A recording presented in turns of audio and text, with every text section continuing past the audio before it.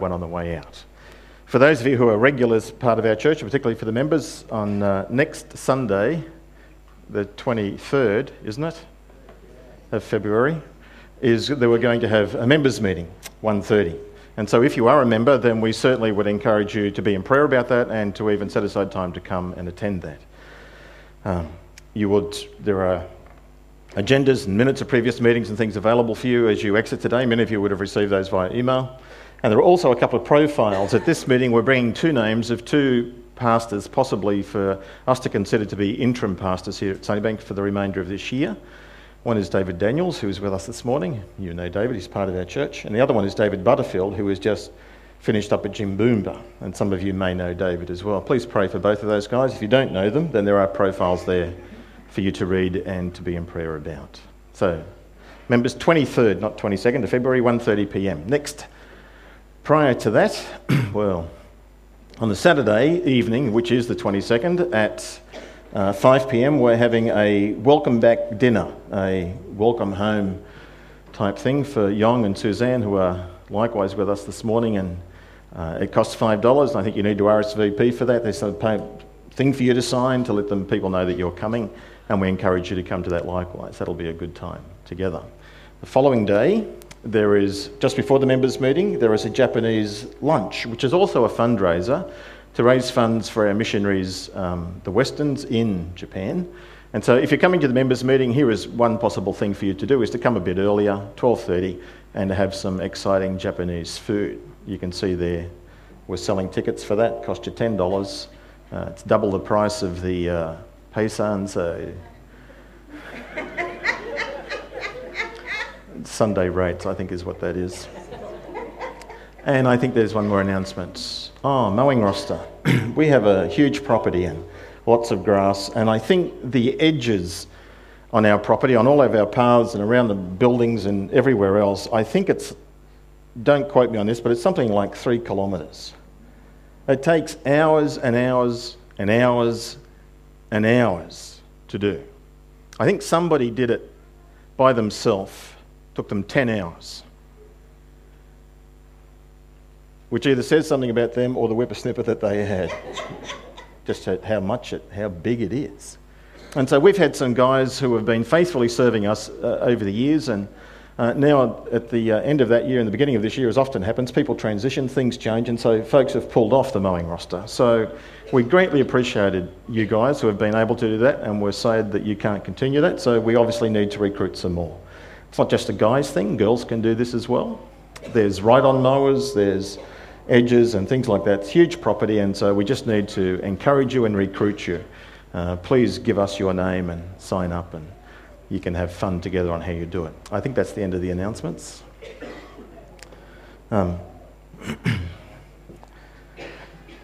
Let's take 3 minutes and greet one another. Let's stand together.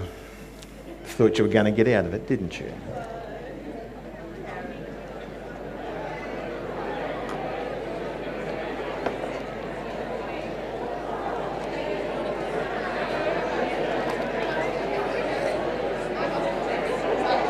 Thank you.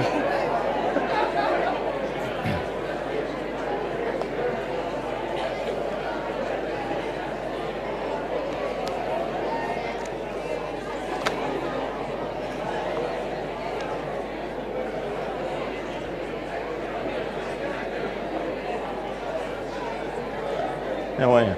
Good, thank you. You have to meet my daughter and son-in-law after the service. Yeah, okay, yeah. No problem. Yeah, a couple of kilos. 3 kilos.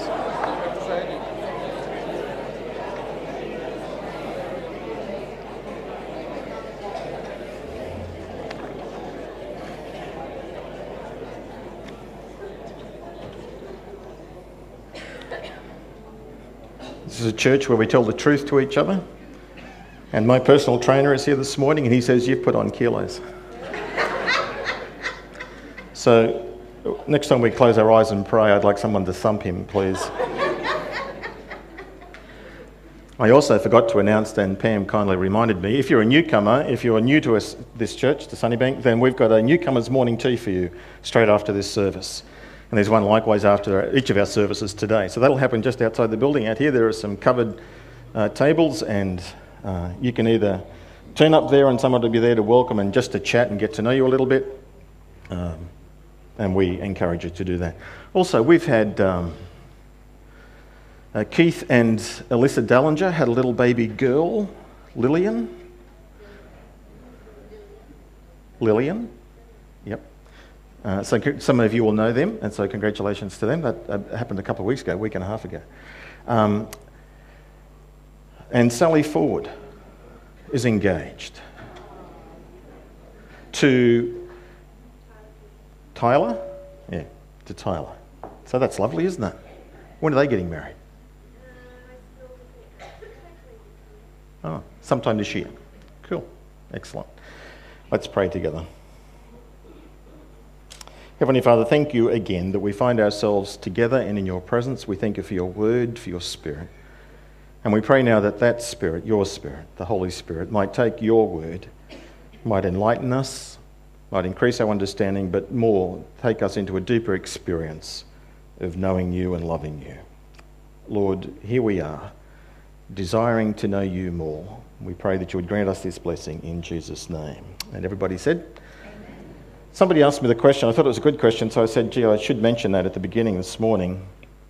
The question was, last week when I said that we should bless the Lord, how do we bless God? You know, he blesses us. How do we bless him? When God blesses us, he obviously either gives us things or bestows spiritual blessings upon us. His grace, his mercy, his peace, his relationships, and all the good things. He gives us those things. How can we bless God if that's what blessing means? Well, the word blessing is used in different ways. And so when we bless God, like the psalmist says, bless the Lord, O my soul, and all that is within me, bless his holy name, what we are doing is thanking, extolling, praising. That's what the word to bless God means, that we are thanking him for all of the good things that he's given us. And just like in English, the word bless is used in another way. When someone sneezes, what do we say? Bless you. What are we saying? Thank you? I think it comes from some other old tradition, doesn't it? Some of you might know this better than I. My recollection is that it comes somehow from a German background, and there's this very ancient belief that when you sneeze your soul out, and that if someone didn't say bless you, Gesundheit, very quickly, then some sort of evil spirit would come rushing into you. So when you sneeze, we have to say bless you to protect you. That's where it comes from. Did you know that? Yes? No? I don't think that's biblical truth. But now that it's on the internet, then it's definitely not biblical truth. But maybe you know some other origin for the word bless you, then you can come and share that with me later. In this magnificent book, the book of Ephesians, and in this opening chapter, which is where we find ourselves this morning in the second half of it, there is an amazing balance between praise, verses 3 to 14, and prayer. Firstly, it's praising the Lord, blessing the Lord, and then in the second half, the Apostle Paul falls to his knees in not just praise, but in petition. And this is a normal balance through the New Testament. And it's a balance that we need to adopt into our own lives of praise and of prayer. As I said last week, there's also an amazing balance between it's Trinitarian. There is the Father, the Son, and the Spirit who are all involved in this. And just by way of introduction, just as I said last week, verses 3 to 14 is one long sentence in the Greek, which makes it complicated, complex, and gives it a flow of overlapping ideas backwards and forwards. So these verses 15 to 23, are likewise one long sentence in the Greek text. The Apostle Paul's heart is full, and his mind is just overflowing with these truths. Here he is in prison in Rome, where he writes the book of Ephesians and Colossians, Philippians and Philemon, and he's just having, it would appear, some incredible experiences and times alone with the Lord. And he's pouring out the overflow of what he's hearing, of what God is doing in the churches. And that's a good reminder to us as well, that what we hear about others should drive us to prayer, and often for thankfulness. When we hear others believing, when we hear others growing in the faith, we ought to be praying thankfully for them. As John Stott says, it's impossible to be in Christ and not to be drawn to him in trust and to his people in love. That's what Paul says here at the beginning, verse 15. For this reason, ever since I heard of your faith in the Lord Jesus and your love for all the saints, this balancing, faith in Jesus, love for believers. And the Apostle Paul, in this prayer that we'll come to in a moment, the content of it is basically saying, God has given us so many spiritual blessings in Christ. I'm praying that you will realise what you've received, that you'll enter into the full experience of it. So let's work our way through this morning. Verse 15, the Apostle Paul, as I just indicated, balances or links together faith in Christ and love for people. These are inseparably linked. Personal faith in the Lord Jesus brings us into an experience of salvation where we are forgiven and we are saved from sin's penalty, from sin's power, and one day, when the Lord Jesus returns, from sin's presence. Faith in Christ links us with him in salvation and he delivers us from our sin. That's individually. But it's expressed, this experience of forgiveness and salvation has a fruit, has a manifestation. It is demonstrated by a changed attitude towards God's people. We love God's people. It's expressed in community. And hence, one of the focus for us for this year is to develop and encourage you to get into life groups. And if you filled in a form saying, I'd like to join a life group, then I trust you received an email this week updating you on that. There are about a dozen of you, I think, who said you'd like to actually join up. So if you haven't done so, let me encourage you to think seriously about joining a life group, starting a life group, getting into a group with people, particularly as we work our way through this series. There are some people, you know, who say they follow Jesus, and they'll say, Jesus, yes, I'll have him, but church, no thanks. Been it, done it, over it, disappointed with it. And I always struggle, it's a reality, and I personally struggled with it. The biggest church in Brisbane, probably the biggest church in any major city in the world today, is the church of the people who say, Jesus, yes, but they don't go to church. They're not linked to any church. You probably know people like that. Maybe you find yourself here this morning and this is the first time you've been in church for a long time and you're trying to find your way back. Well, you're heading in the right direction because it's biblically anathema. It's inseparable. If I love Jesus and have faith in him, then his Spirit will be at work in me to link me with and to attract me to his people.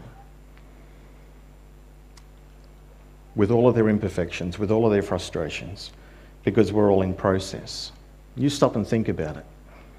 A person who says, Jesus, yes, church, no, are really saying, Jesus, I love you, I want you as Lord and Saviour of my life, but I don't like the work that you're doing. You said you would build your church. Well, frankly, I don't like the church. I don't want anything to do with it. But I'll take you. Well, eventually there's going to be a parting of the ways because to love the Lord Jesus is going to love him and to love what he is doing. And he is committed to building his people in community. So that requires some sort of patience and tolerance and extending grace to one another.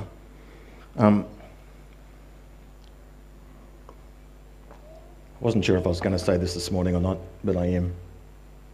We live in an increasingly rude world, don't we? Just seems to me, I don't know if my radar's just higher, I'm more sensitive to it, but it just seems to me that people are increasingly acting as if they're the most important people, that what they do is more significant than anybody else. It's easy to establish. Next time you're out driving in traffic, just see if they'll let you in.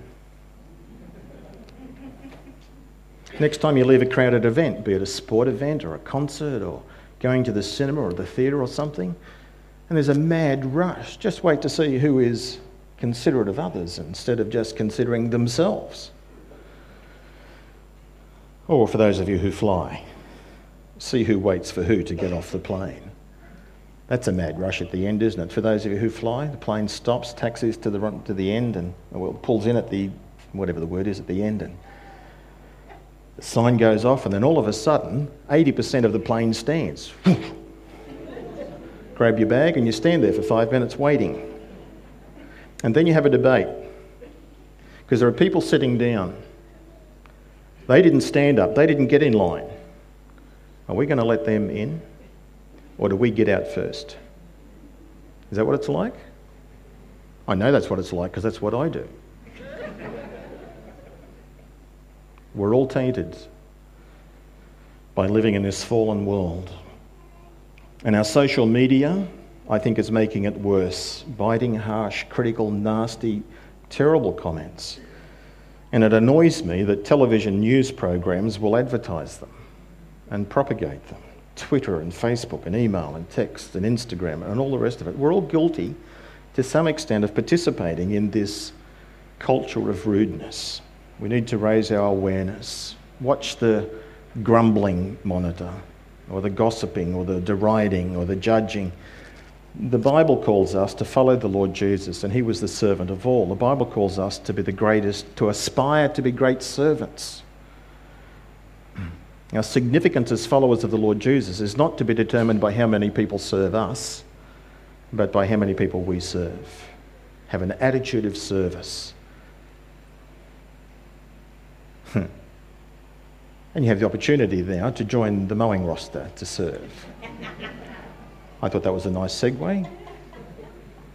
And there are other areas of the church you could do so as well. The Apostle Paul links faith in the Lord Jesus with this love for his people, love for saints. And then he prays. When he hears, he says, ever since I heard of your faith in the Lord Jesus, I haven't stopped giving thanks for you and remembering you in my prayers. And he's about to tell us what he prays, and it's a great prayer. It's a great prayer for us to pray for ourselves, for our families, kids, for one another, for those who are struggling in their faith and following the Lord Jesus. It's a great prayer to pray. He basically, in this prayer, is praying for two things. And if you have a look at verse 17 and verse 18, you'll see that there are two purpose clauses.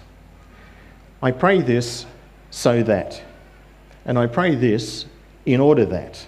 So it's that result that he is looking for when he prays. The text says, I keep asking the God of our Lord Jesus Christ, the glorious Father, that he may give you the spirit of wisdom and revelation so that you may know him better.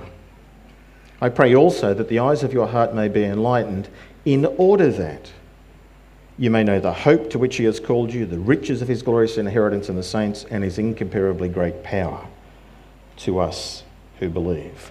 The Apostle Paul's prayer, and that's it. As soon as he mentions the power, God's incomparably great power, he gets off onto a sidetrack, as he does in Colossians, and he starts talking about the person of the Lord Jesus. The prayer is verses 17 and 18. And he prays firstly that God would give the new believers the spirit of wisdom and of revelation. There's gallons of ink spent by commentators trying to understand exactly which way this should go. And the reality is that grammatically and according to Greek syntax, it can go one of two ways. So you won't make the decision based upon that. It has to be based upon some other, your theological belief or some other perspective. Either the Apostle Paul is praying that God would give the new believers a spirit, an attitude, a disposition, an experience of wisdom, the ability to see, have insight and discernment in a situation, and a spirit of revelation. That they would have the veils pulled back so that their understanding would increase and that their experience would deepen. He's either praying for that, or more likely, and more difficult for us, depending on our theology, he's actually praying for these new Christians who have received the Spirit, because you can't be a Christian without having the Holy Spirit. He's actually praying that the Holy Spirit, that God would give them the Holy Spirit to have this experience. It's not a second blessing thing, it's not another reception of the Spirit. It's more like the Apostle Paul is praying the Holy Spirit would manifest in them wisdom and revelation. They're not, dramatically opposed to each other, but in terms of being precise, exactly what is he praying? And it's probably the second one is the side that I would lean on. But You could easily go this side. But the point of it all, regardless of how we understand that, I pray that they'll get an experience of spiritual wisdom and spiritual revelation. Why? So that you will know the Father, so that you will know God, that you'll know him better. You know him already because you've come to believe in him. But there is so much more to know and experience about him. Not just to know about, know facts or know academic truth or theological attributes or anything like that, but to know him. That's what he prays. And so for us on this Christian journey of spiritual transformation, it's the Apostle Paul praying that we will move to the right. We go from being new believers to growing believers, from growing believers to maturing believers, and going further on in our deepening experience of the Lord. Not to have the attitude that we have arrived. Sadly, some people who profess faith in the Lord Jesus seem to be quite content with little knowledge. The words of the hymn, I need no other argument, I need no other plea, I only know it is enough that Jesus died and that he died for me, seems to be good words for where they're at. I don't need to talk about, I don't need to understand the gospel, I don't need to understand any more about theology, I just know Jesus died for me and that's it. And they don't go anywhere else. Well, the Apostle Paul seems to be saying in this passage, no, it's not adequate, we need to go on. Secondly, some people settle for just simply mere knowledge of the Bible. They read the Bible, they study the Bible, they know the Bible. And that's good and essential. You won't know God without the Bible. But it's not about knowing the Bible, it's about knowing the author of the Bible. The Bible is a stepping stone to know him, so that as you're reading the scripture, you're looking for what he is like. Or thirdly, some people do that. They read their Bible, and some people like to study a lot about God. Lay theologians, if you like. They're quite happy to read and to discuss and to argue about the attributes of God and what he's like. They know a great deal about God, but they don't necessarily know him personally. You see, it's quite possible to know biblical truth and to not know Jesus. That's amazing, isn't it? But you can know things and not know him. That's exactly what he said.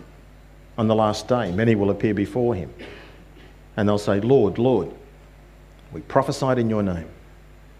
We cast out demons in your name. We performed miracles in your name. We used your name. We did those things, those religious, spiritual experiences. And Jesus' response, I don't know you. Depart from me. It's possible to be engaged and involved in these things and to not know him. So the question for us this morning has to be, do you know him? Not just know about him, do you know him? And to know him means you've got to spend time with him. Just like in any relationship, there has to be this mutual exchange, a giving and a taking, a talking to and a listening from, a sharing in a relationship. That's exactly what the Apostle Paul says in another book, Philippians chapter 3, verse 10. His prayer, after 25 years of being a Christian, thereabouts, after 25 years, his prayer is, I pray that I might know him and the power of his resurrection. To know him. Not know, but experience. Know experientially in my daily walk him. And he says in verse 12, chapter 3, Philippians, I haven't already attained this, but I press on. That's what he prays for the Ephesians here. That you might know God better, deeper. So how do you do that? Well, as we've alluded to, read the scriptures. But read the scriptures with the filter of, Lord, show me what you are like. Reveal yourself to me. Reveal to me your character. And talk to him and listen to what he says back and meditate upon the truths of scripture. You can't get to know him unless you commit to spending time with him. It's a progressive thing. So how are you going in your journey of you getting to know God better? It's a great prayer to pray, a great prayer to pray for ourselves. But it's not a prayer you pray as a one-off and suddenly you get this, instant package of knowing God. It's not FedEx to you at the end of your prayer. It's about developing a relationship. That's the first part of Paul's prayer. The second part is, verse 18, he says, "And I pray also that the eyes of your heart may be enlightened." Now he's either saying, I want that to happen to you, or it can be understood to mean, seeing that the eyes of your heart have been enlightened. You've already entered into some sort of spiritual understanding of who Jesus is. And because of that, I am praying that you'll go further on. He says, in order that you might know the hope to which he has called you, that you might know the riches of his glorious inheritance in the saints, and that you might know the incomparably great power for us who believe. Those three things. Two of them future. That we as believers might know the hope, the confident hope that we have because of Jesus. That our destiny of where we're going, we're heading for heaven. Not just heaven, but we're heading for the throne. We're going to rule and reign with Christ. That hope makes us optimistic. One commentator said, and I like these words, he says, we're going to stand with Christ at the final press conference of the universe. We're going to stand with Christ at the final press conference of the universe. And our photo will be taken with him. And we will be like him. That's our destiny. That's what he has done for us in his death on the cross. And not only that, this is again one of those disputed things, but the English text says, and that you might know the riches of his glorious inheritance in the saints. Not just the inheritance that we get, but the inheritance that he gets in us. He chose us, he adopted us, he redeemed us, he forgave us, he has sealed us with his Spirit, and we are his treasure. That's what it's saying. Of all of the things and all of the universe that he owns and possesses, he prizes us first. That's what Paul is praying. That the Ephesians will get it, that they will understand the status they now have in him, that we are his, that we belong to him, that he owns us. I was thinking about this on the way here this morning, and how can I illustrate this? And I thought of this, and it's a bit of a strange example, but it's mine. We live in a fallen world. And sometimes the people who come against us, our opponents or situations, are overwhelming. So imagine somebody bigger than me standing here. Okay? And so that's the enemy. They're the ones who are opposed to us. Now imagine behind them is the Lord Jesus. And make him about 20 foot tall. So now in my situation in life, when I see the odds against me, when situations and circumstances are overwhelming, whether it's people or situations, when I see how big and powerful he is, that he can quite simply reach forward and wipe this out, change the situation like that if he wanted to. That he could. So there's no problem then. If I have my eyes on him, not on them, then it is totally reasonable for me simply to bow the knees before them because I'm watching him. Does that make sense? No, it doesn't.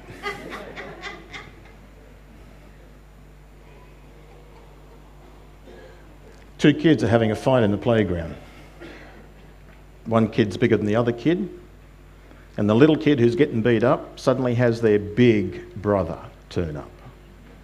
How does the little kid feel now? You're in trouble. Because my big brother's here. It's that attitude of us saying, it doesn't matter what the Roman persecutors do to the Apostle Paul. It doesn't matter what people say against you as a follower of the Lord Jesus. Our big brother is here. And he has the ability to change circumstances. Whether he will or won't is up to him, but he can. And so my attitude is simply one of submission to him and accepting that. It's understanding that dynamic of what's at play. That's where the Apostle Paul goes to in the third one, that we might know and understand and experience the incomparably great power for us who believe. When was the greatest demonstration of power in the history of the world?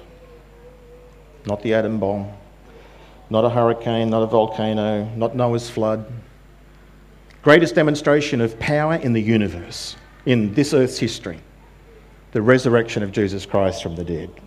That's the greatest demonstration of power. That he was the Lord Jesus who gave his life, his earthly life, that his body and soul was separated, and his soul went to a place called the grave, to Hades. And when in Hades, he's still alive, he still exists. That's what happens. There is life after death. So he is alive in Hades, having paid the penalty for our sin. And lined up against him are all the army of Satan and all of the demons in full battle regalia to keep him dead. And this passage talks about how God exerted his power to raise Jesus from the dead. That's the greatest demonstration. And as Paul will go on in the very next chapter, he will say, the power that raised Christ from the dead is the very same power that raised us from spiritual death and gave us new life in him and has linked us with him. As he is exalted to the heavens, so we are seated in the heavenly realms in him. Paul prays that the Ephesians will get it, that they'll understand that God's power is available. It's God's power that not only saves us, it's God's power that enables us to persevere through trials. If you're going through a trial, you're going through a hard time, a struggle, look to your bigger brother. Ask for his assistance. I was called out to a situation this week where this family was going through a trial. They hadn't gotten to the point, they hadn't gotten to the point of calling out to their big brother. They had prayed. They had prayed faithfully. They had asked God to change the situation, but it hadn't happened. And they were a bit miffed with God because it hadn't happened. Well, sometimes it's like that, isn't it? This is not a cure-all and everything gets changed instantly and immediately. We live in a fallen world where sometimes in his wisdom he allows us to be stretched almost beyond our ability to endure. And sometimes we get it, he's growing us, he's strengthening us, and sometimes we are just blank. Why is this happening? So this couple, they found themselves in that situation. But it's still God's enabling power, surpassing power, which enables them to keep on. Even though they're hurting and even though they're cranky and even though they're struggling, it's God who will sustain them. It's God's power that helps us overcome temptation. But we have to access it. We have to call on him. It's God's power that will help us to endure to the end. So having said all of that, the Apostle Paul then just goes off on this sidetrack. Having mentioned the incomparable great power of us for us who believe, he then says, that power is the power he exerted when he raised Jesus from the dead, seated him in the heavenly places, far above all rule and authority, power and dominion. The Lord Jesus rules and reigns over every demonic, angelic and intellectual being of rank and persuasion, every single one of them, supreme commander. And he is above every name that people call on for help and deliverance. He's above all of that. He is supreme. Not only in the present age, but throughout all time and throughout all history and into the age to come. The Lord Jesus is supreme. And God placed all things under his feet. And get this. So here is Jesus, Son of God, supremely exalted. Not even the Father is above him. Father, Son and Spirit are equal. And he rules and reigns over all. Everything is under him. And the Father gives the Son to be the head of the church.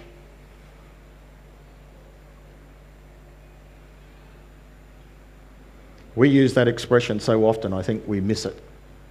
I think what the Apostle Paul is saying, head, body, what strikes you about these two things? They're linked. In fact, if they were separated, there would be a problem. Jesus, supreme ruler over all, and God gave him to be the head over the church, which is his body. In other words, the church is where? There, with him.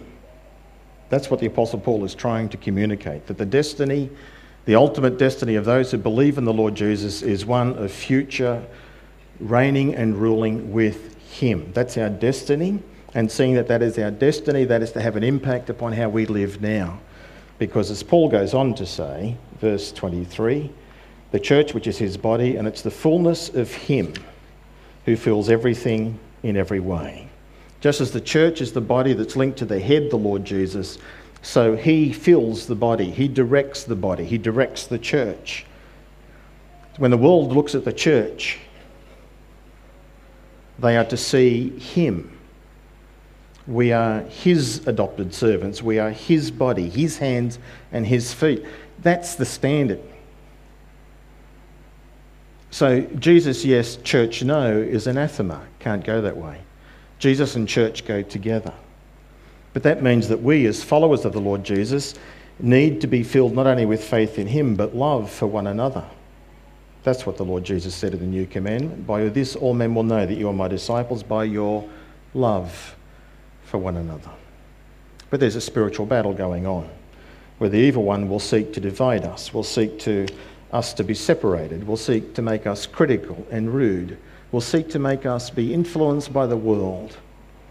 But that's not the stakes. The Apostle Paul prays, I hope you guys, God opens your eyes and you can see what God intends to do. I'll finish there. Let me summarise what I've said, and you tick these off as we go. Or take one of these and say, I'm going to wrestle with this and work on this in my life. Number one, faith in the Lord Jesus and love for the saints are linked. When the faith is real, so is the love for the saints. Is that true for you? And if it's not true for you, then I need to warn you that you are in spiritual danger. Number two, the Apostle Paul wants us to know God personally, closely, intimately. It's a process. We have to invest time, and we need a plan, a strategy on how are we going to get to know him. How is that going to work out in our life? Thirdly, we need to remind ourselves often of our future destiny, our inheritance, and our hope. And we need to avail ourselves of that incredibly infinite rich power that God has, which he makes available for us to exercise in his name and for his honour. Finally, the Lord Jesus is the one who is raised and enthroned and is over all. He fills his church as we represent him in the world. We are his servants. We are his body. He is our bigger brother in the playground of this world in which we live. Our eyes are to be on him, and he has promised, and we are destined for his throne. So like Paul prayed, so I'm going to pray that God would help us to see it, to get it, and to experience it. Let's pray together. Heavenly Father, thank you for the Lord Jesus. Thank you for this amazing plan of salvation.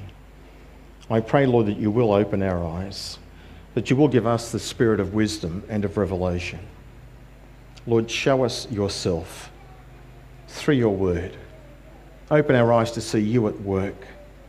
But most of all, Lord, can you fill us with yourself and help us as a church to represent and to reflect the Lord Jesus. May people, when they look at us, be attracted to him. Lord, deliver us from being arrogant and proud, and help us to be humble servants. Help us to be gracious to others as you've been gracious to us. And I pray that you might continue the process of transforming us. We want to serve you, and we want to see you honoured and glorified. This is our prayer. In Jesus' name. Amen.